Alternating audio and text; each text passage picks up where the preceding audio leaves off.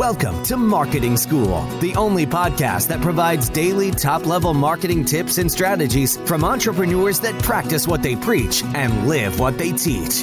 Let's start leveling up your marketing knowledge with your instructors, Neil Patel and Eric Sue. Today, we are going to talk about how to create a marketing moat around your business. So Uncle Warren Buffett and Charlie Munger like to talk about creating moats around the business, right? So you think about a castle has the water, right? And then the bridge, you can bring the drawbridge up so you have a moat. So you're more defensible, you're more protected. And Naval Ravikant likes to say that there's 4 forms of leverage. You have code, you have capital, you have labor, and you have media, right? In this context, we're going to talk more about media. We're going to talk about how to defend your business more around media. And to us, honestly, like media and marketing are kind of the same thing. Like I met a guy at dinner yesterday. He's like, I have a media company. I was like, didn't compute for me. I was like, in marketing? So anyway, go ahead. Oh, no. Yeah. Look, people love buying from brands that they know and they trust. The way you do this is you create a media company. Like in all reality, if you look at Nike, they really do have a moat. What's their moat? Their moat is their brand. Why is Nike so much more popular than Adidas or FIFA shoes or New Balance shoes? People just love Nike and the brand. Like, honestly, can New Balance go create a running shoe just as good as Nike? Sure. I don't think it's rocket science. But what makes Nike special is the brand and people's affinity towards that brand. And what I found is, because I can create a huge moat over time, is how do you create that love that, let's say, Nike or Apple does? Of course, good product or service. Eventually, other people will also create a good product or service.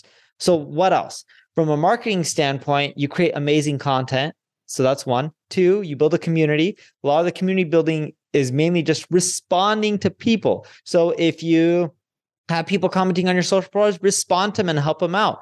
If you go to a live event, do things like Eric and I are doing. He mentioned when we're at Affiliate World in Dubai, we're going to be doing a marketing school session and we're going to be talking to people about marketing and answering all their questions. Another strategy that you can end up using is you give away stuff for free.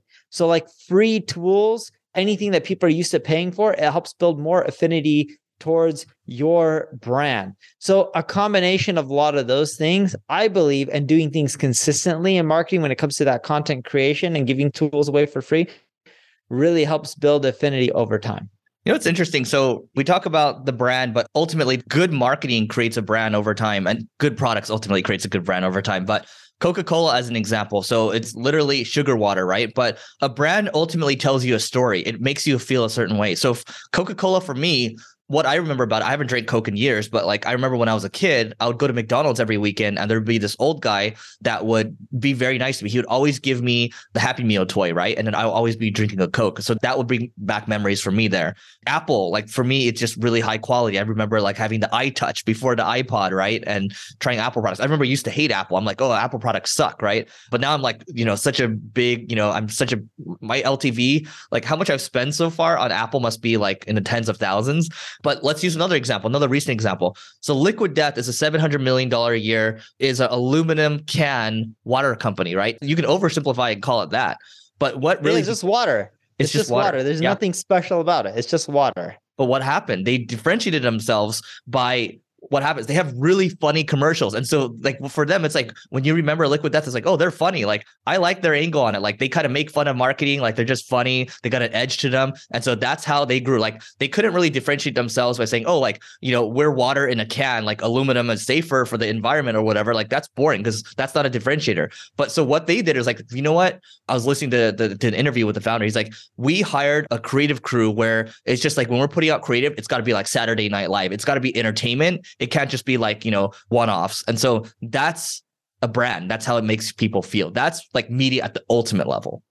Yeah. Well, and the other thing is they have really funny flavors like Berry Alive or something like that. I think that's one of or Bury It Alive is one of their flavor names. So they're really creative, but that is their moat. And then if someone else tried copying what Liquid Death is doing, it's not that unique and it probably won't do as well. Yeah. The point that we're making is you got to figure out how to create tons of content.